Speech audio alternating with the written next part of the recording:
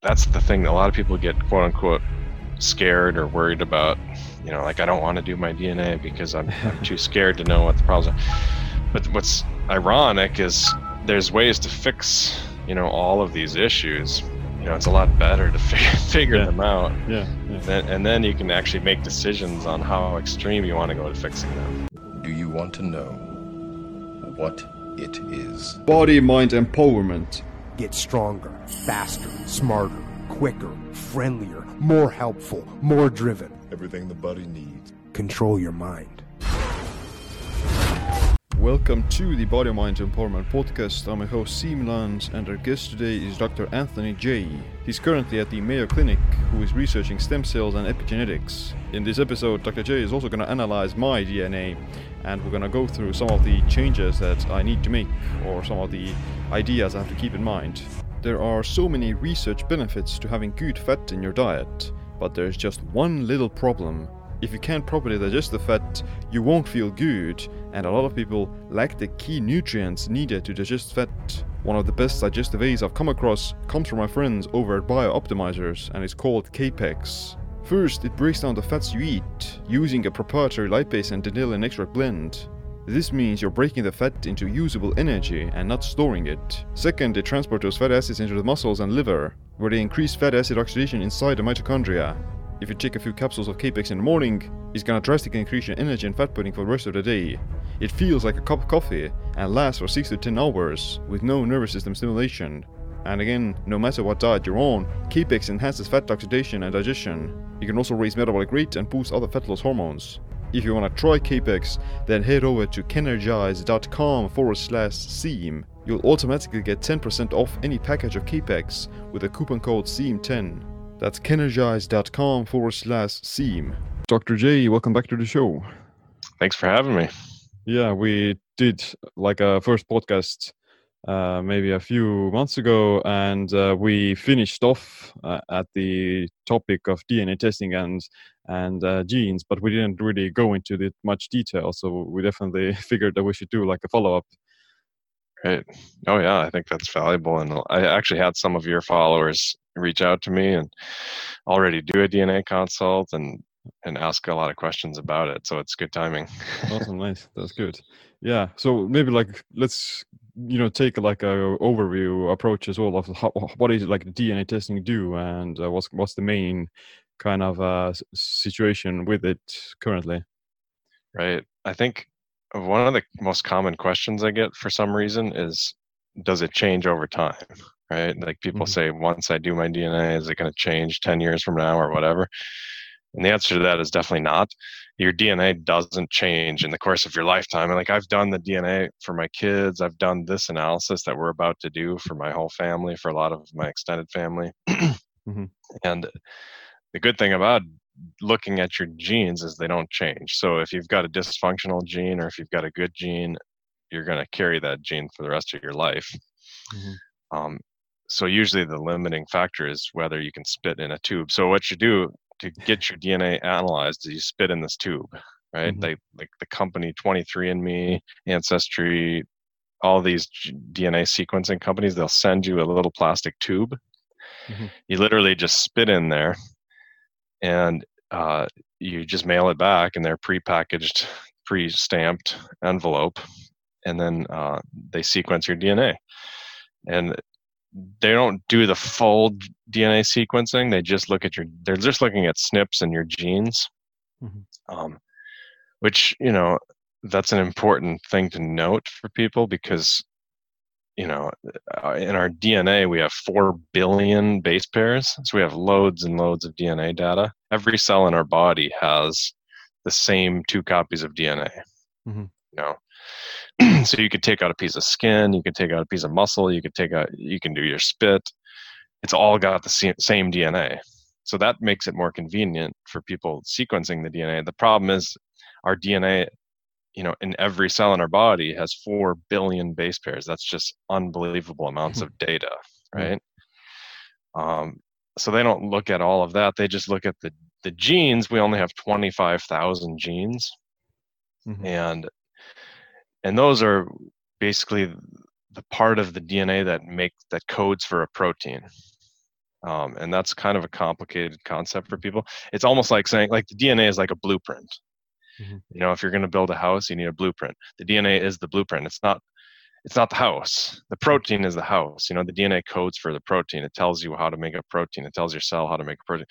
So the reason I do DNA consulting, I did it for myself way back, and I realized how powerful it is. How if you understand problem genes that you have, let's say, for example, your blueprint has a bad bathroom. Well, if you're using that blueprint to build a house, you're always going to make a bad bathroom. You know, so you have to figure out how to fix that.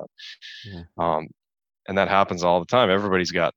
We all have gene issues, you know, nobody's perfect. And so just identifying those gene issues is really valuable, because it allows you to help optimize your health rather than just guessing. People spend years and years and years guessing, and lots of money, honestly. Like, they would save money if they just did their DNA with AJ Consulting Company, which is, you know, my company, and really understand the problem genes they have and how to fix them. And 23andMe has a report for this. There's some companies that do this. Ours is far better. There's just no question. Everybody agrees with that once they've done it. You know, the 23andMe reports are really weak. You can basically save the money, not even get those health reports, and just send the raw data, which they give you with the Ancestry.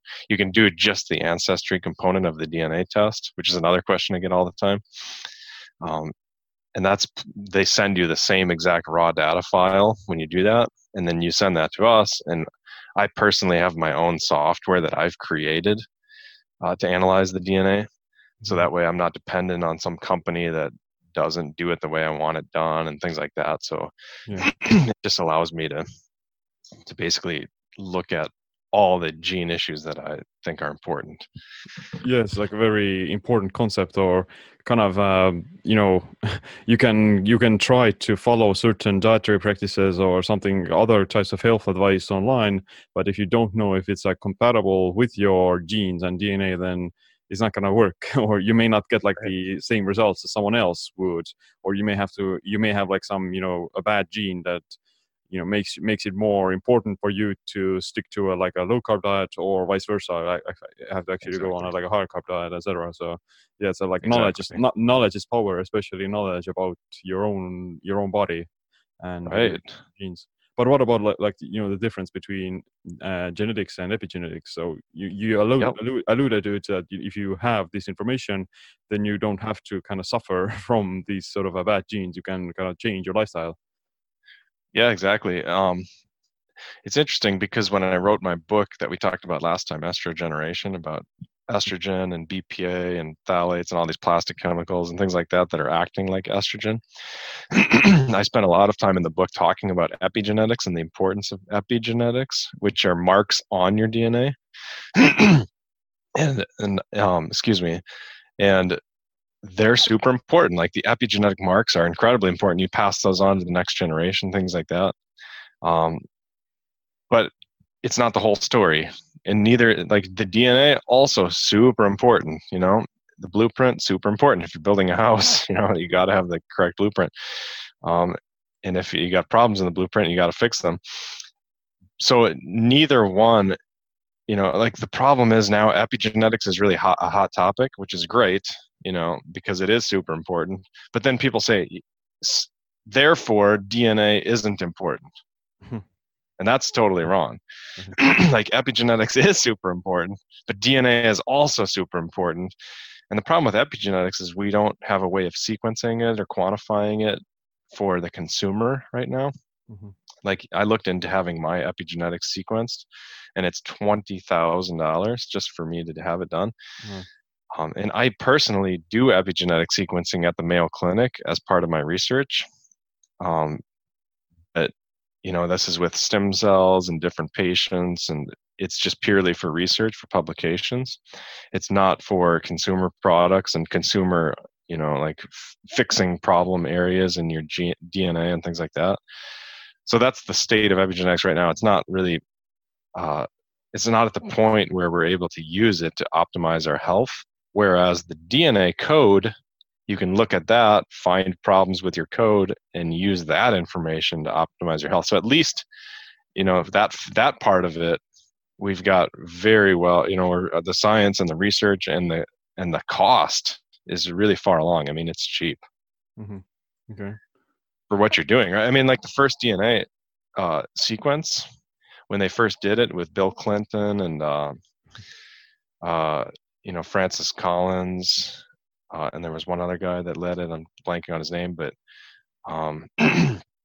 it cost something like $4 billion. We have 4 billion DNA, we have 4 billion base pairs, and it cost $4 billion to get that first DNA sequence, something like that.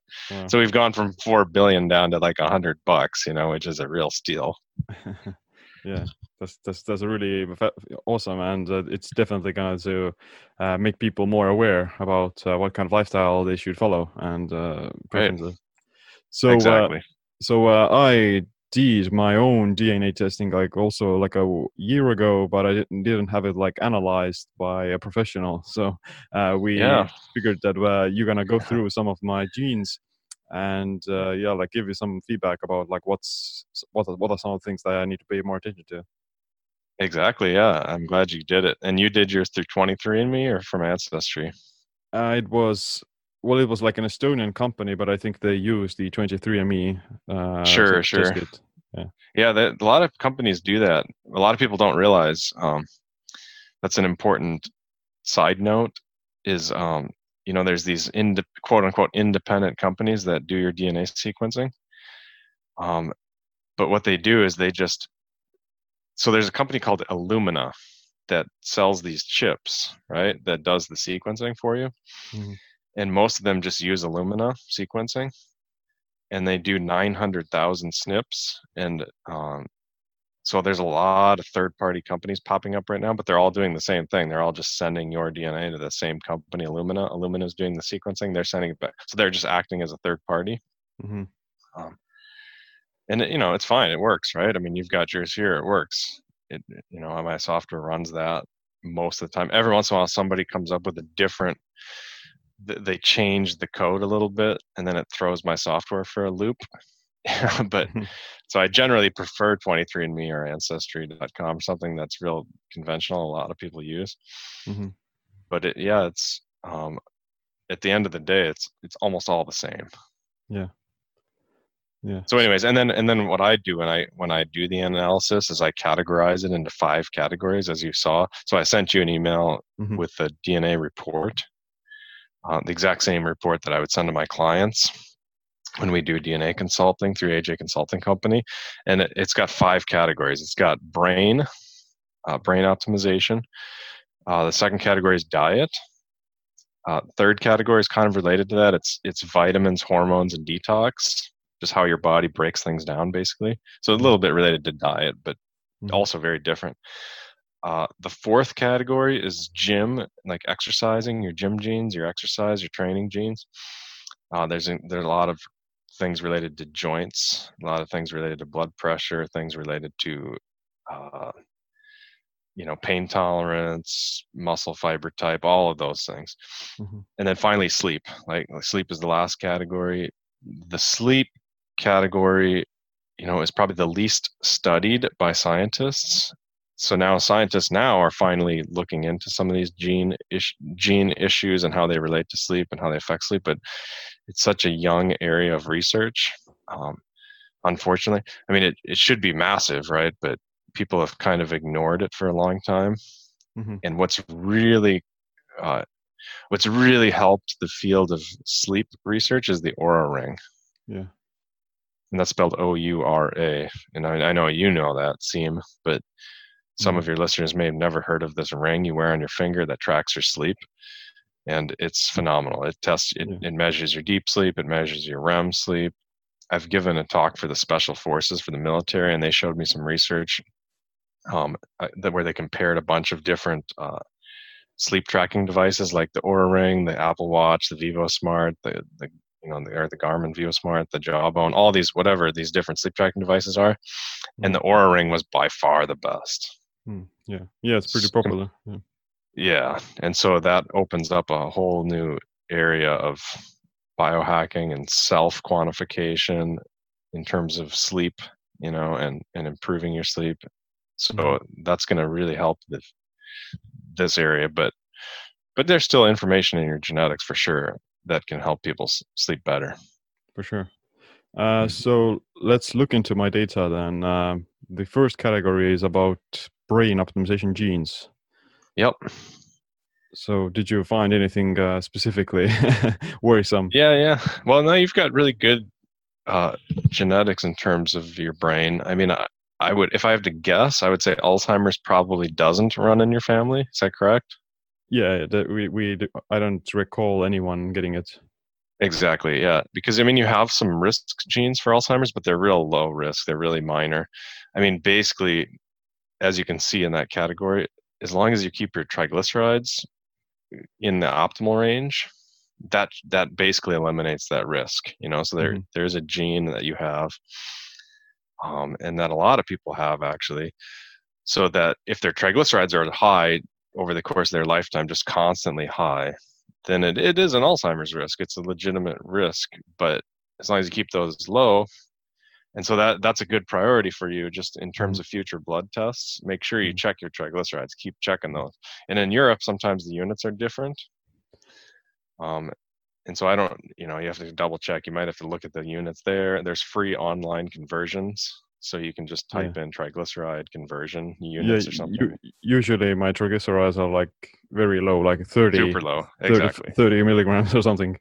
Exactly. What will be some of the upper limits for, I've literally seen people at 500.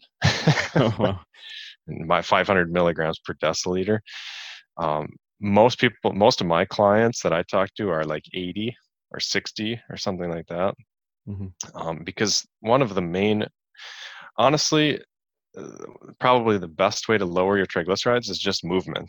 If you're literally sedentary all day long, you're sitting at work all day, and then you go home and you sit down on your couch and watch TV, you're just not moving your body, your triglycerides will just keep creeping up and up and up. And it's because you're not flushing your blood through your liver. Yeah. Your blood's just stagnating. So basically, you're clearly moving, right? Cardio is the ultimate if you want to do if your triglycerides are high. And then there's supplements too. Right? So you basically have to like burn fat in a way, because the triglycerides are a marker of lipids. Yeah, they're fatty acids. Lipids in the blood exactly. that aren't being burned off. Exactly. And that's an important point, actually, is that a lot of doctors and a lot of people, they're real obsessed with LDL, cholesterol, and they want you to lower your cholesterol all the time. The problem with that is it's not optimal for your brain, and there's risks associated with that if it gets too low. And so that's a totally different, separate category from triglycerides. So in your case, I'm not worried about the LDL. I am worried about the triglycerides if they get high. Right. They're clearly not even close to high, right? And I think the optimal, I think people should make sure their triglycerides are below 125 when you have these risks, just to really optimize. And it sounds like yours are. So that's pretty easy, right? Yeah. So LDL is also like a problem if it's in the context super high. If it's context of high triglycerides as well. Yeah, the triglycerides are more of the real problem usually. Okay. Yep. Right. LDL, almost never a problem unless it's legitimately super high. And the reason for that is then the LDL itself becomes oxidized, reacts with oxygen. And then that LDL actually is inflammatory. So you end up causing plaques in your arteries because the LDL is causing inflammation. So again, totally different. And we do look at, I definitely look at cholesterol related genes in the diet section. In the brain section, how does the ApoE gene relate to the Alzheimer's risk? Oh yeah, that's a big one. I mean, you don't have that one. You don't have the bad version of that one. And just in terms of backdrop here, I'm only looking at your bad genes. So when I give people these DNA reports, it only flags the bad genes, right? I'm only looking at problem genes. I'm not interested in your good genes because everybody has thousands of good genes. Yeah. We could spend all day talking about your good genes, but I just want to find the bad ones and then figure out ways to fix them. And thankfully, you don't have the ApoE gene. And there's a lot of other genes that are real nasty that you could have that you don't. And there's ways to fix those genes. But it's in general, if you don't have it, don't worry about it. Yeah. So if someone were to have like a bad ApoE gene, then they should avoid like saturated fats, as I've heard. Yeah. I mean, there's a lot of speculation on it. I think the most important thing is to take DHA, probably the triglyceride form or the phospholipid form. I mean, not probably. They definitely should take good quality DHA, and they should take a lot of it. I know guys in the special forces that take 7 grams per day, Wow. which is super high, right? And that's super expensive too. So you don't want to be spending that kind of money if you don't have that gene risk. But if you do, I think it's worth it, And there's other things too. I mean, there's literally a website that's dedicated to people that have the ApoE gene, and all the research that's coming out on that. It's probably the most studied gene out there, certainly in the brain section. So yeah, that's a long topic. It's a big topic. But there's a book. What I usually recommend when people have that ApoE4 gene, I recommend they just get Neil Bredesen's book, The End of Alzheimer's, and really follow his guidance and his strategies. And again, that's pretty extreme. And he doesn't even do the genetic component. I mean, obviously he's looking at some genes because he's looking at ApoE, but he kind of ignores all the other genes that may be playing a role. And he just wants you to assume that you've got all the bad genes and optimize for that, right? Which is pretty extreme. I mean, that's carrying it a little bit too far. It's pretty inconvenient to do that way, but it's still a great book, and it's really useful. I love it. Okay, that's good. Next up, we have the melancholy predisposition as a scene. Right, exactly. And I mean, you have a couple of serotonin gene issues that are pretty common. They're not rare, so it's not as like, for example, you have a gene called TPH2 that increases anxiety, but 50% of people have that, right? So it's not like you're in your own little island of anxiety here. It's really common. Yeah. Our modern society in particular triggers that anxiety gene. So you're more at risk for some of these anxiety and melancholy / depression type symptoms. But again, they're not really rare. So oftentimes people have these genes and they're not a problem. Right. And they're both related to serotonin. And that's why I put them next to each other here, because one of them is a serotonin receptor. That's HTR2A. So that means your receptor doesn't bind serotonin as well as it should. The other one is related to TPH2 is related to serotonin uptake in your brain. So serotonin doesn't even go up into your brain as well as it should. Does that make sense? Yeah. So if you have low serotonin, then it's a real problem. The most people that have the real problems with that, the genes here with these particular serotonin genes are the ones that have bad gut, right? Because most of your serotonin, I would say 80%, might even be 90%. I can't remember the research for sure, but it's a lot. Most of your serotonin is made in your gut, and then it's transported up into your brain. And so if you've got less transport in your brain, which you do, right? And then you've got even less binding. Once it gets into your brain, it doesn't even bind as tight. Then you're at a risk, right? And so there's ways to increase serotonin naturally. There's a lot of ways. And there's so many ways, in fact, that I linked this whole website there. Yeah. The self-decode website, Self-Hacked, because I'm a scientific advisor for that company. And so they have a lot of good suggestions there if you really wanted to dive into it. Again, if you don't have issues, you don't need to. Right. Yeah, I let's say I do notice that I have like more melancholy, and part of it I think it has to do also with like heritage. The Estonian people, they aren't, these super extrovert, happy people. They tend to be more melancholy, Interesting. Yeah. Part of the heritage, and maybe like the climate as well. So. Oh yeah, and sometimes sleep, sometimes it's diet, and there's other genes that might come up in relation to all of this. And then sometimes it's direct, right? Like this one is pretty directly related to serotonin. And there's some, like 5-HTP increases serotonin. I always tell people to take L-tryptophan, and you can see that on your paragraph. You have all this. It says you might try 5-HTP and L-tryptophan before bedtime. Tryptophan is a building block for serotonin. So that's the Yeah. one that people say makes you tired, if you eat a bunch Yeah. of turkey or something on Thanksgiving. Yeah. I mean, you have to take a lot of tryptophan to get really tired, but people Yeah. still talk about it. But the better way to do it, I think, is take 5-HTP, which tells your body to make serotonin, and give it the building block, which is tryptophan, and then your body builds more serotonin and it helps you sleep. So that oftentimes helps, but sometimes it doesn't. Different people respond differently to that one, and so I recommend St. John's wort or a bunch of these other ones linked there. Right. Yeah, fortunately I don't have I haven't noticed any, let's say, anxiety problems or something like that. Good. Just because of the kind of optimization of the diet and Right. sleeping Yep. well and exercising and That's those things. huge. That's huge. Yeah. And do you drink coffee? Yeah, I do. Yeah, because that would be the bigger risk in your case, probably, because you do have some anxiety genes for caffeine, which is on the next page. And so if you have anxiety, I would say pull the plug on caffeine. And Right. you're young, right? I mean, Yeah. maybe, a lot of my clients, they're 50 years old, they're 60 years old. That's when, your body doesn't detox as well as you age.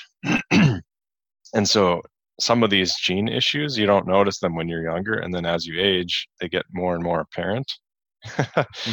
So you can't get away with as much, as much as you could when you're younger. So it's worth keeping an eye. Like I say, I think caffeine would be an even bigger target if you get anxiety. Now I get anxiety. I have some of these anxiety genes from caffeine, and I still drink coffee, but I just recognize it and I try and channel it. So I drink coffee and then I get things done that I don't like to do, like paperwork or whatever, taxes, because I get a little bit of anxiety from it. I recognize it and I channel it.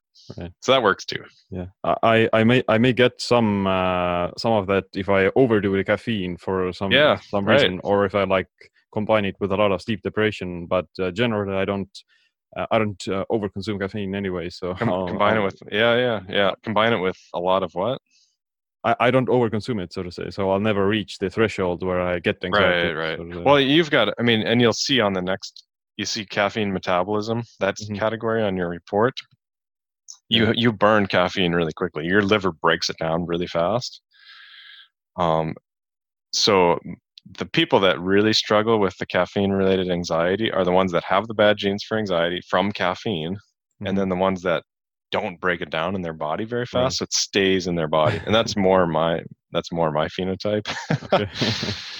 And then obviously you see the category that says lifespan right under that, right? And you'll notice that's entirely blank, and that's awesome. That's what you want to see there, right? Because this is where you find the sirtuin genes and things like that. A lot of these lifespan-related genes that are directly linked to shortened lifespan or increased lifespan, some of the telomere related genes. So no mutations or no deficiencies there. Yeah, exactly. And that's good. And for people that have those issues, there's specific ways to fix them. I mean, there's absolutely ways to increase your telomeres. In fact, one of the genes for telomere shortening, so telomeres, by the way, are of course the end caps on your DNA. So as we age, our DNA physically gets shorter, right? And some people, it gets shorter than others, so it causes them it's associated with decreased lifespan, shorter lifespan. So you want to increase the length of your DNA for longer lifespan. And there's a peptide called epithalon. You can actually inject this peptide for people that really want to get extreme on their lifespan extension if they have this bad gene. And again, you don't, so I'm just using this as an example, but I've seen people just absolutely reverse. So you can test your telomere length, right? And it'll tell you your biological age versus your actual age. And it'll, people that have this gene, usually if they're 50 years old, it'll tell them they're 70, right? Or they're 60 or something like that. Like the age of their cells is a lot older, but then they start injecting this peptide and it'll shoot down to 40, So it works. Again, usually it works exceptionally if you've got that gene issue. If you don't have that gene issue, it's not worth injecting and spending all the money and all that. And it might not be worth it anyways. It depends on your goals and all that. But sirtuin is another big one because of the resveratrol. Right. Oh, sorry. And if, for example, someone has these bad genes, then they can also do more fasting and those sort of things. Right. Exactly. Yeah, and there's always ways to fix these things, right? That's the thing. A lot of people get quote unquote scared or worried about, like I don't want to do my DNA because I'm too scared to know what the problems are. But what's ironic is there's ways to fix, all of these issues. And so, it's a lot better to figure them out. Yeah. And then you can actually make decisions on how extreme you want to go to fixing them, It's like ignorance. A lot of options. Ignorance is bliss, so I would much rather not know.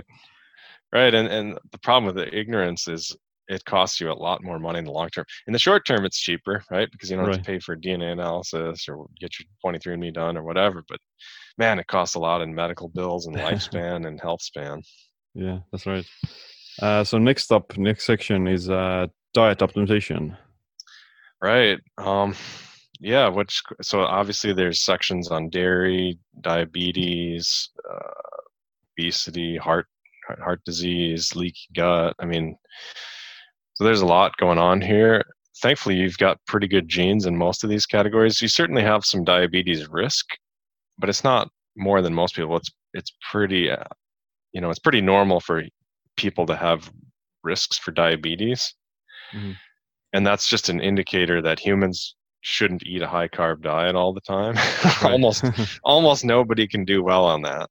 Now there are people that can, but it's almost nobody, Right. And what's ironic is usually the people that have just amazing genes for dealing with carbs, they're the ones that think everybody should be able to just count calories and eat as many carbs as they want and be fine, But for the rest of us, you've got a couple genes there. I think an interesting one is that SLC30A8. Mm-hmm. That's actually a zinc transporter. And just by the way, I mean, when I say plus on this report, that means you got 2 bad copies of a gene. Okay. Right? So in every cell in our body, we actually have 2 copies of DNA. The only cells that don't have 2 copies are the egg and sperm cells. Egg and sperm cells only have 1 copy. So when they fuse together, when egg and sperm cells fuse together, that's where you get the copy of DNA from your mother and the copy of DNA from your father. Mm-hmm. So a plus means you got a bad version from both parents. You got a bad version from your mother and a bad version of that gene from your father. Whereas a plus minus means you got a bad version from one parent, but then a good version from the other parent. Mm-hmm. So the plus minuses aren't as problematic. And oftentimes they don't even come up on my screen because they're not even substantial enough of a risk. Whereas a plus, that would be the worst case, right? Like that would be the bad copy from both parents.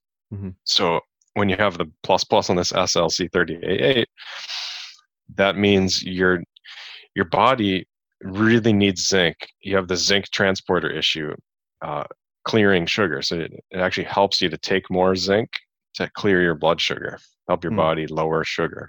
Okay. And so I give you the numbers there for red meat. Red meat, 100 grams of red meat contains about 50% of your daily value of zinc. So a lot of people eat enough red meat. It's not an issue. But some people don't, and then in that case, I say you really should take zinc as a supplement, for example. Right. I do consume like meat on a regular basis, so I probably you should be good, right? And that's the way I like it. I'd rather that people got their vitamins from the actual food, Yeah. But that's not always possible. Like resveratrol, for example, if you have that sirtuin gene issue we were just mentioning before, in the lifespan section, you're not going to drink 100 glasses of red wine to get that amount of sirtuin every day, right? Yeah. Hopefully. So there's cases where you physically can't optimize just by food, if you're really looking to push your lifespan. Yeah. Things like that. Yeah. What about the intermittent fasting section? Yeah, right. You've got a bunch of genes. Intermittent fasting is really valuable for you. I mean, that's a pretty common, there's a lot of genes here, and that's very common to see. Like one example is that ADIPOQ gene on the the top of the next page, adiponectin. Mm-hmm. And it basically means your body makes less adiponectin, for example. Again, we're kind of skipping, just for the listeners, we're kind of skipping because there's a lot of info here, and it would take us like 3 hours to go through all of the information. Not that it normally takes that long, but because because I'm using more examples than normal and I'm simplifying it more than normal and whatever for the audience, for the general audience. We're skipping around a bit, but you make less adiponectin, and adiponectin is a hormone. It's a hormone that helps you burn sugar and fat. So you don't want to make less of it, right? Right. And so the best way, there's a lot of ways to increase adiponectin and make more of that hormone, but the best way I know of is intermittent fasting. There's no question intermittent fasting is beneficial for that. So usually just skipping breakfast, that's the easiest way to do it, or for the sustainability, to do it over the long term. Yeah. So I do it basically every day. Yeah, same. I do the exact same, and I think that's, your genes reflect that. So I'm glad you do it. Iron. Iron. Yeah, keep going down. Yeah. Well, I was going to mention the metformin gene as well, because a lot of people now, they take metformin, right, as a lifespan extension. And some people, like you, actually have a plus minus gene that gives you a better likelihood of success with metformin. Whereas some people are really poor responders to metformin, and some people are even higher responders. So you're not a terrible, you're a pretty high responder, but you're not at the highest range, right? And the reason that's valuable to know is because metformin, in virtually all the animal studies, it increases lifespan. So like in rats and rabbits and monkeys, whatever. Of course, with humans, they've never done that study because humans live too long to study, 100-year study. Yeah. But it's, almost certainly going to increase lifespan if you're a high responder to it. And the other way to do it, it lowers your blood sugar. So that's one thing, and it improves your metabolism. So that's another thing. And you can certainly lower your blood sugar and improve your metabolism with your diet and with your exercise without metformin. So you can increase your lifespan without metformin, but it's usually kind of an easy way to increase lifespan. So it's it mimics like fasting and calorie restriction. Right. Yeah. So it's an option for you. I wouldn't take it off the table. It's more effective for people who don't have their diet like fully dialed in, and they want to eat some cake. Yeah, exactly. And it's tough. I mean, it's hard to go like low carb for a long, long time, Another alternative also like berberine, which is like a natural blood sugar bouncer. And that one hasn't been studied as much, so I don't know if there's any genes or gene variants that make people a high responder or low responder to berberine. I do know that one of my suggestions for berberine is if you've got issues clearing heavy metals from your brain, which you don't, by the way. But some people have a high Alzheimer's risk because their brain, they don't clear heavy metals well from their brains.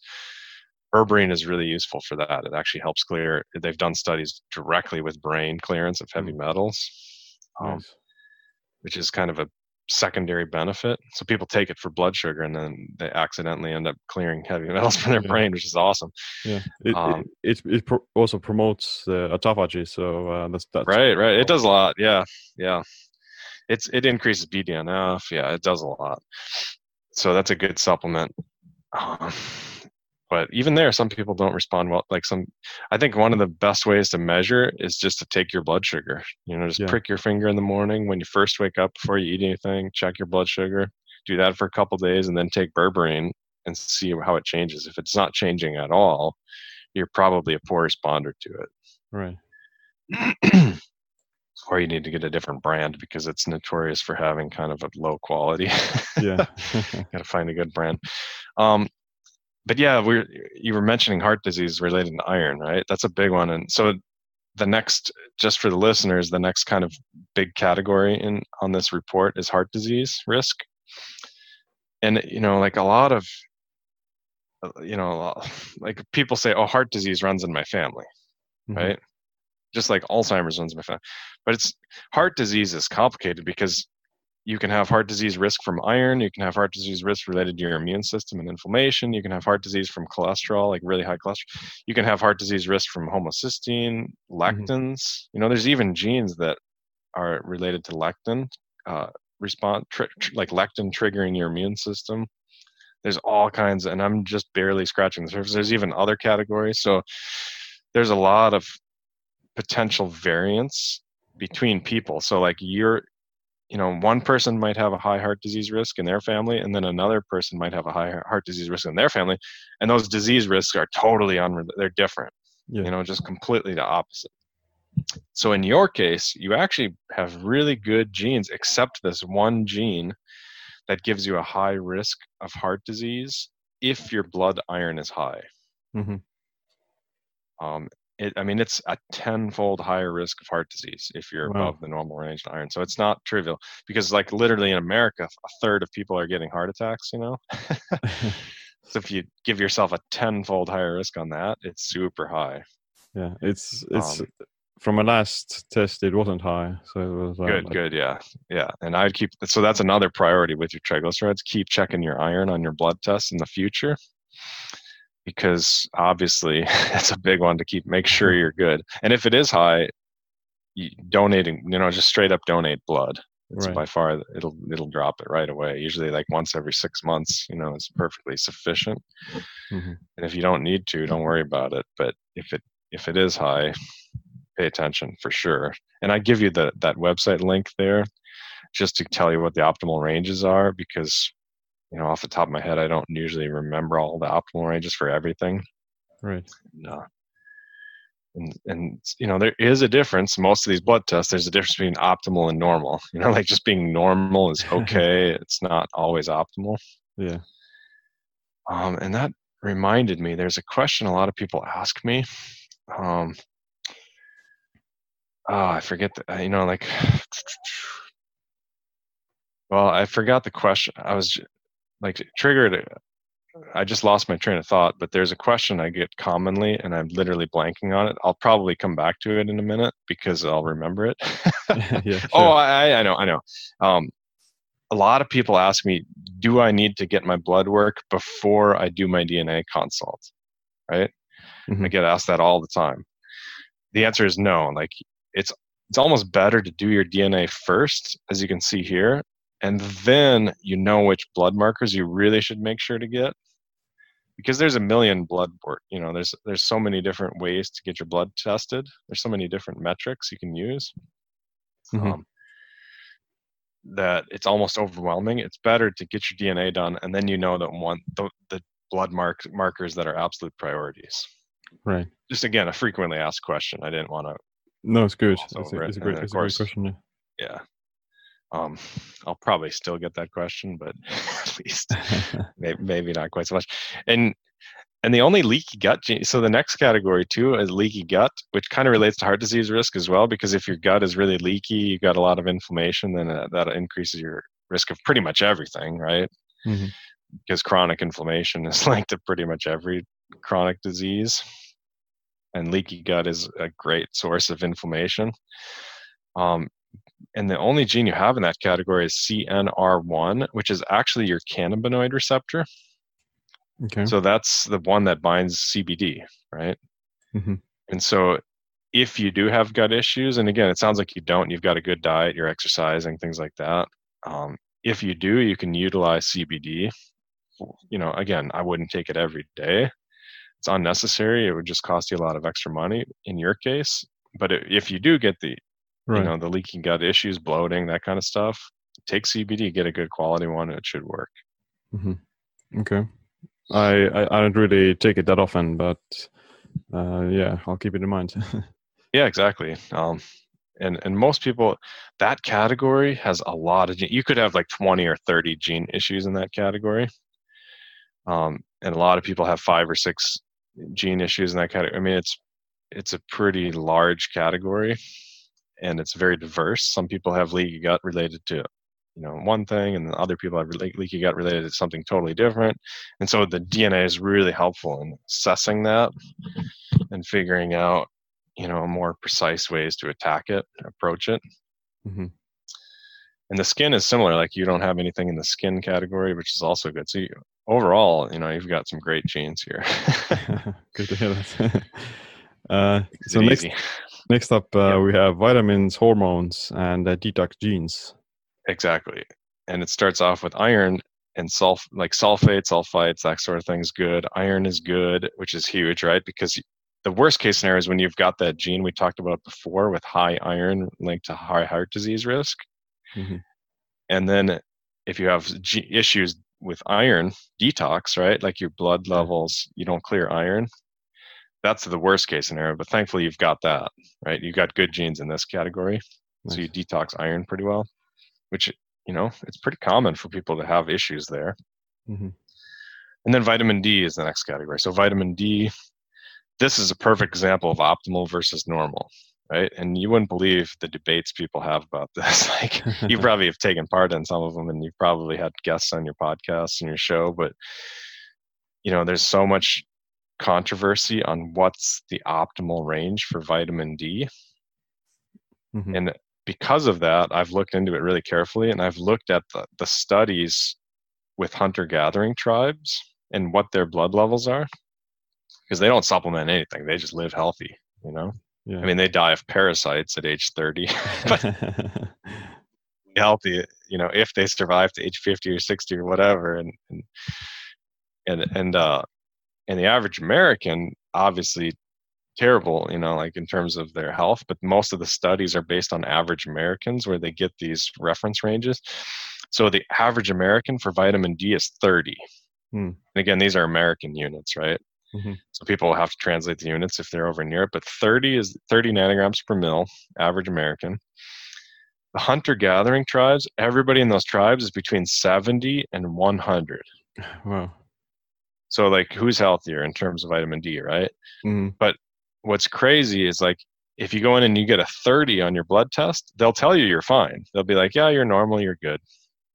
No flags, no issues. Now, of course, some doctors won't. Some doctors will flag it. They're, the good doctors will pay attention, and they want to get you up a little higher.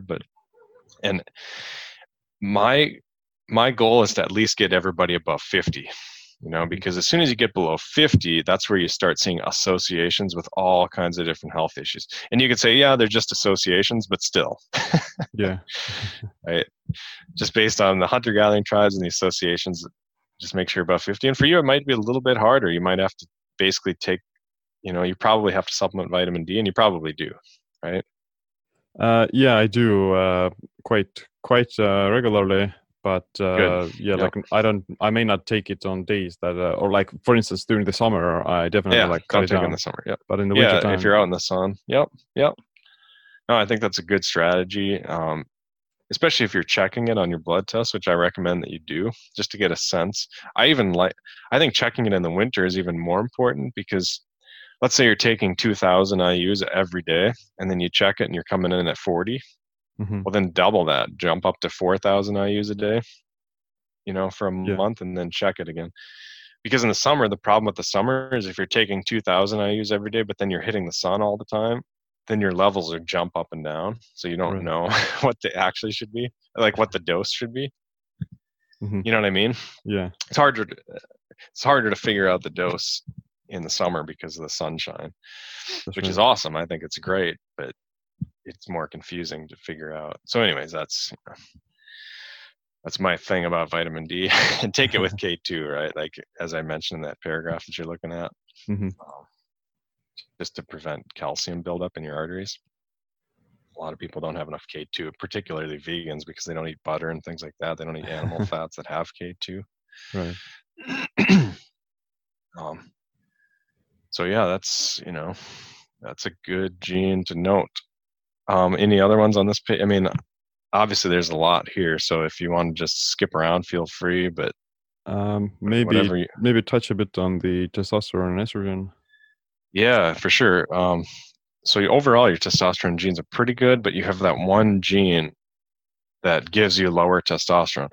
Now, the unfortunate thing about that gene, FAM9B, is nothing is known about the gene. The name of the gene, it's abbreviated FAM9B, and it's called Family with Sequence Similarity 9 Member B. Which basically means we don't even have a name for it because nobody studies it. So unfortunately, nothing's known about the gene and how it lowers testosterone, but it is associated with lower testosterone. So just keep an eye on it. At a younger age, you don't see it that often. And in women, it's not even an issue, but in men, it does oftentimes, like I say, it's associated with lower T. And that can be tricky because since we don't know anything about the gene, it's hard to say, well, here's what you should do to fix it. You know what I mean? Mm-hmm. But I'm not opposed to testosterone replacement therapy if it's low. I like to see people above 500. And again, those are American units. So if you're in Europe, translate that. And if I forget to say that, just assume that's true for the rest of the time we're talking. But yeah, I mean, it's a tricky gene. Just keep an eye on your testosterone. With your estrogen, I mean, you have a couple of genes that lead to a little bit higher estrogen, but it's not as bad as it looks. I mean, you have 3 genes in that category, but some people have 10, There's a lot of potential genes you can have in that category. I mean, the take-home message for you is you bind estrogen a little bit more tightly to the receptor. So even if you have the exact same estrogen levels as somebody else, you're going to have more estrogen symptoms. And one of the best ways to decrease that is to eat brassicas like broccoli and cauliflower and Brussels sprouts and that sort of thing, because that helps clear estrogen. And also use the sauna. Sauna is my favorite because the sauna, they've done like BPA studies and phthalate studies and things like that with these xenoestrogens, artificial estrogens. And they show that you actually sweat out more of those estrogens than you pee out. Sometimes you don't pee any estrogens out, but you sweat a ton of them out. And they measure your sweat with a skin patch.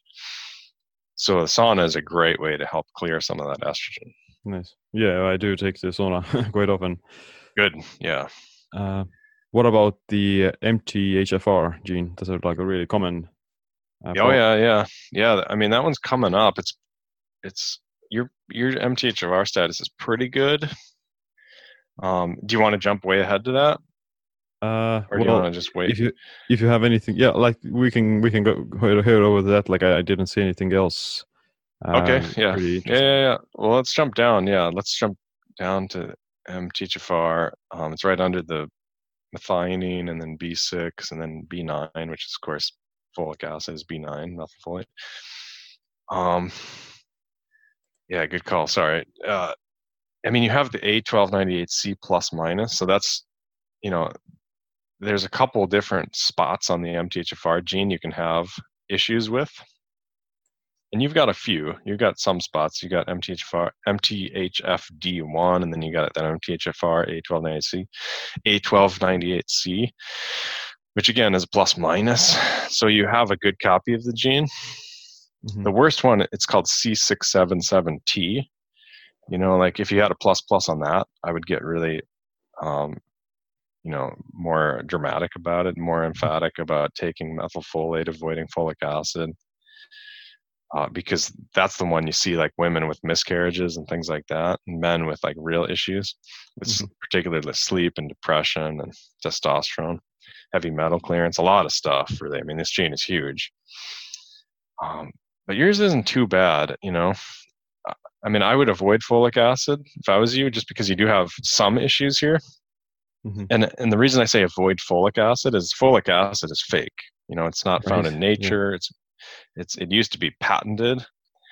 Most people don't realize that. They think they're taking a vitamin, folic acid, but in reality, like what is found in nature is methylfolate.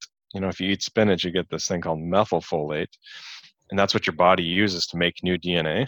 So if you're pregnant, of course, you can see why that's super important, because the fetus needs loads of new DNA, and you need so in other words, you need lots of that building block to make it, methylfolate. And similar when you sleep, like even for men, if you're sleeping, your body's regenerating. You need lots of new DNA. You need methylfolate. But if you're taking folic acid, this fake one, and you're not converting it to methylfolate, then you're just plugging up your system. So all the receptors are all plugged up with folic acid. So even if you're getting your leafy greens and you're getting your methylfolate, if your system is all plugged up with this fake stuff, this folic acid, which people take in like these prenatal vitamins and multivitamins and all this, well, then it actually causes more problems than it solves. So it is worth avoiding folic acid. And either eating leafy greens or taking methylfolate for you, but it's not a major priority. You know what I mean? Yeah. I don't take it, so I haven't. You eat leafy greens though?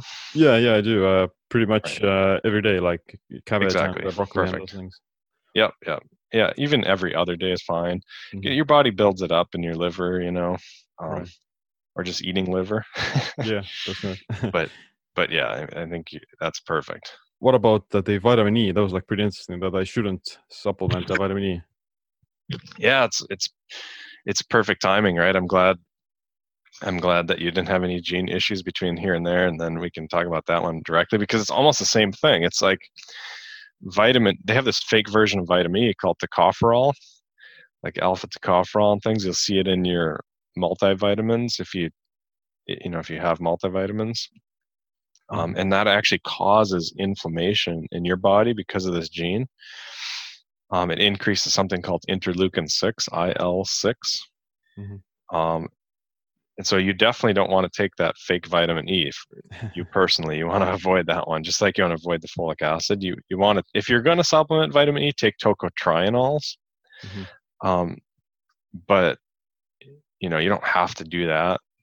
You will get those from your diet. I'm less worried about that. I'm more worried about just avoiding the fake stuff, the fake vitamin E, the tocopherol. In your case, again, that's a plus. So you definitely want to do that. You probably do, right? Yeah, I don't like take specifically vitamin E, and it's pretty hard to become deficient of vitamin E as well. Like it's pretty common. Yeah, I mean, you'd be surprised how many people take it. And the biggest source is just the multis. Most people are getting it from the multis, and this is one of the reasons, along with the folic acid, which is also fake. These are some of the reasons why they do these multivitamin studies, and then they conclude that multivitamins are useless. They don't help people because there's a lot of these fake vitamins in there. And so for a certain subset of people, that causes more problems. So some people, multivitamins are actually helping them, and some people, they're actually harming them.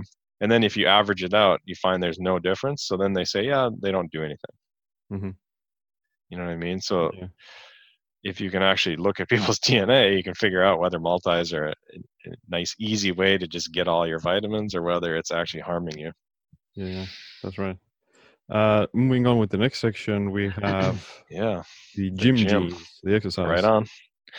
Yeah, and you're kind of a fast twitch. You're more of like a fast twitch guy, So like heavy lifting is better for you, I think. And that's more common, right? Like I would say 80% of people are more fast twitch. That ACVR1B gene is a higher muscle strength per volume of muscle.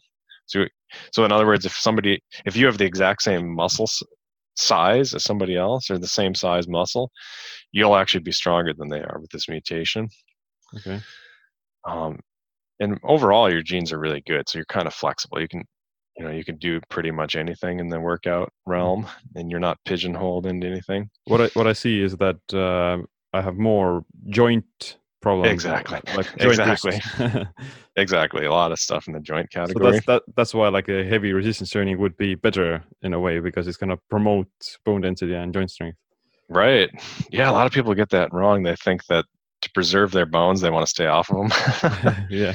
It's like, well, no, you got to talk to some astronauts, they basically, their bones, they basically turn into water balloons, if they're not pounding on their bones and their joints and things. But you got to do it with good form and all that, otherwise it does break stuff down. But yeah, probably there's a couple that really jump out at me here in this joint section. And one of them is that DIO2 gene. It's a risk for osteoarthritis, which is different than rheumatoid, right? Rheumatoid is when your immune system attacks your joints and basically chews them up. And then osteoarthritis is when your soft tissue just kind of degrades and then you get bone rubbing on bone. Right. It just wears out. And you're more at risk for that from this gene, but this gene is related to your thyroid. So like if your thyroid is off, like if your thyroid hormones, then you're more at risk for that. If your thyroid hormones are good, then I'm not worried about this gene. So make sure to keep tabs on your thyroid hormones, particularly TSH and T3. Right. So I should also take like maybe collagen or something like that. Yeah, or I think iodine is even more important Okay. because iodine is the building block for your thyroid hormones. If you don't have enough iodine, then you're definitely not going to have enough thyroid hormones. They're not going to be optimized. Mm-hmm. Um, Collagen's good too. I mean, especially with all the other ones, your cumulative risk and your low back risk. You see in the section that says back discs. I Mm-hmm. specifically say to take collagen or bone broth because, I mean, you have a higher risk of low back issues. So, I'd factor that in. But what's funny, some of these joint genes, another big one is that HTR2A, which is actually related to serotonin. So if your serotonin is off, then you got another joint risk. And what's funny about these, you'll never go to an orthopedic surgeon and hear them say, well, let's check before we do a knee replacement or hip replacement or whatever, let's check your thyroid hormones, right? Yeah. You'll never hear them say that. But in reality for you, that would be a really valuable thing, Mm-hmm. because we could probably prevent a knee replacement, way down the road if we keep those optimized rather than just chopping it. I mean, the problem with these replacements like that is then it's just a vicious cycle of future surgeries and future shenanigans and future pain. Yeah, that's right. And same with the serotonin. Like, you'll never go to an orthopedic surgeon. It's a guess, right? Like, they're gonna go with the thing that makes the hospital the most money, which is the surgery, and they're not being precise enough, even though the technology today is precise. Like the DNA, it's here, like the info is here, right? Yeah. Anyway, so that's a big one. And then sugar is another one like that. You have a risk for gout that a lot of people have, and gout is when you have uric acid building up in your joints. Mm-hmm. But that's related to sugar. It's a sugar transporter. It's actually a fructose transporter. And so if you've got a lot of fructose in your body, in your blood, so if you're eating, usually if you're drinking soda, that's the real killer. Right. Then it builds up uric acid in your joints, and then the doctors tell you to stop eating meat, right? Which is hilarious because you don't have any gene issues there. You got a fructose transporter. Is alcohol also in the same category?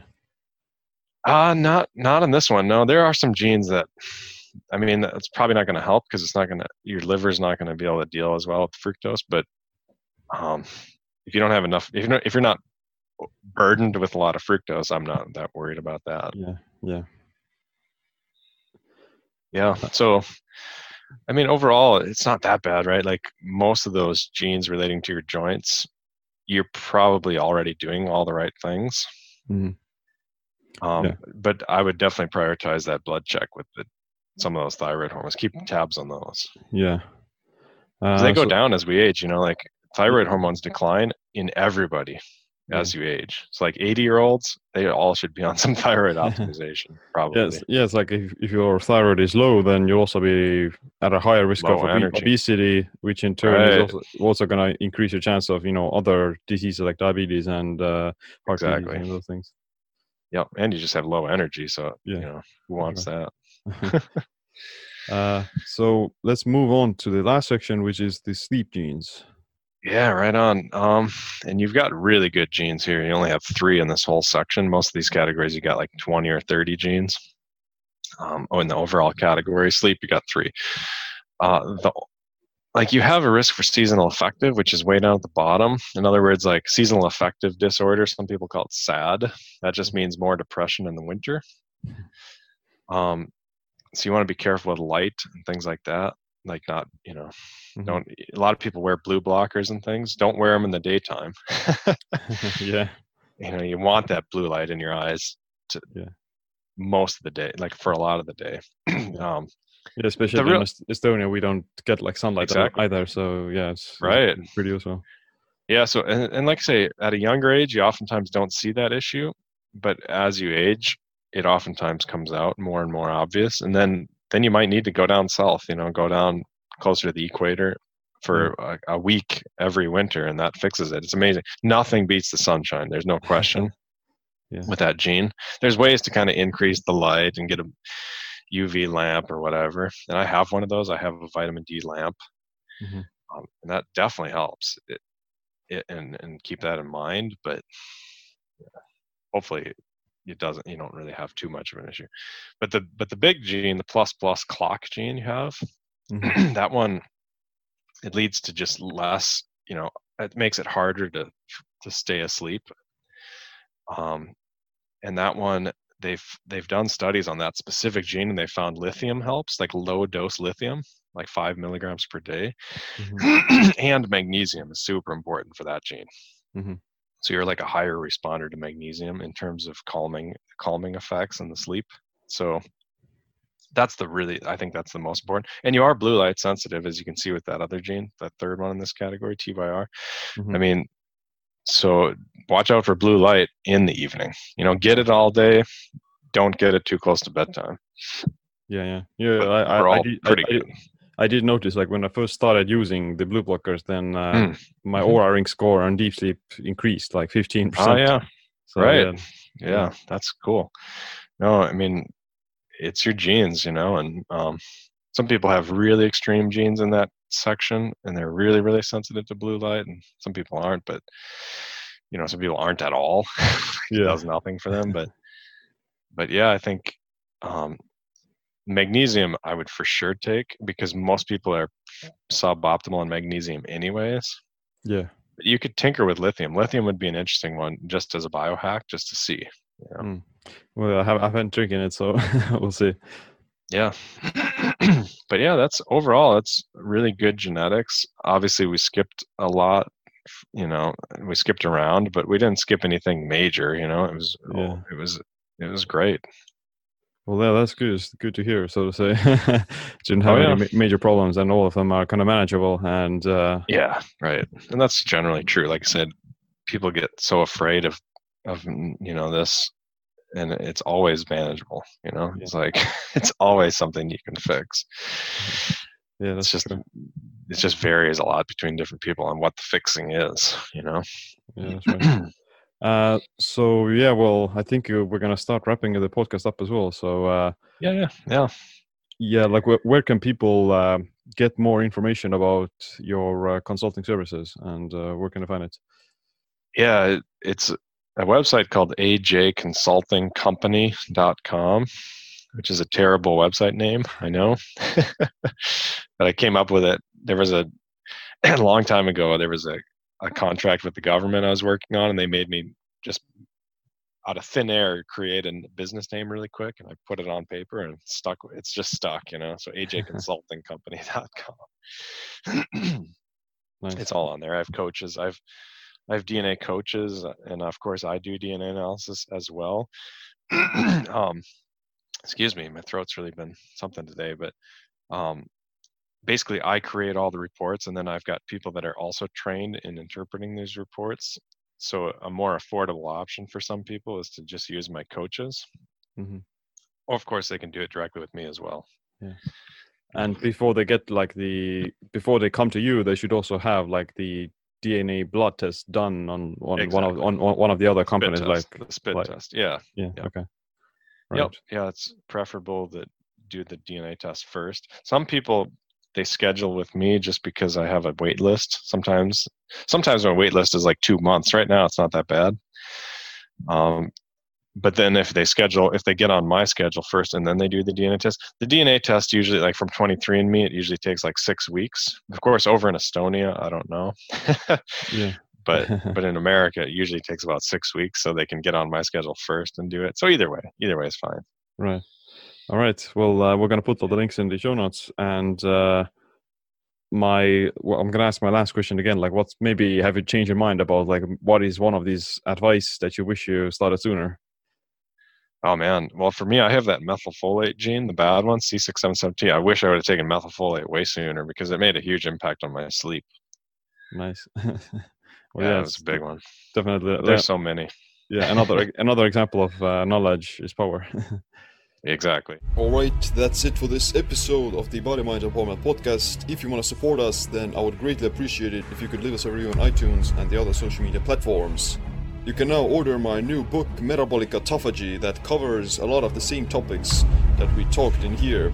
It's a collection of certain lifestyle habits and practices that prioritize longevity as well as performance. To support this podcast, you can also become a Patreon and get exclusive video lectures from my biohacking bootcamp that covers circadian rhythms, intermittent fasting, autophagy, resistance training, biofeedback, and many more. But other than that, my name is Siim. Stay tuned for the next episode. Stay empowered.